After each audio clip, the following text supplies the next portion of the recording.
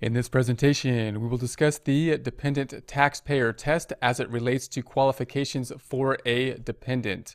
Even if you have a qualifying child or qualifying relative, you can claim that person as a dependent only if these three tests are met. We're going to concentrate here on the first condition, dependent taxpayer test. Dependent taxpayer test.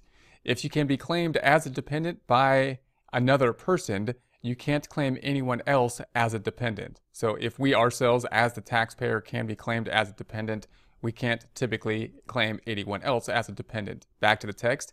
Even if you have a qualifying child or qualifying relative, you can't claim that person as a dependent in that case.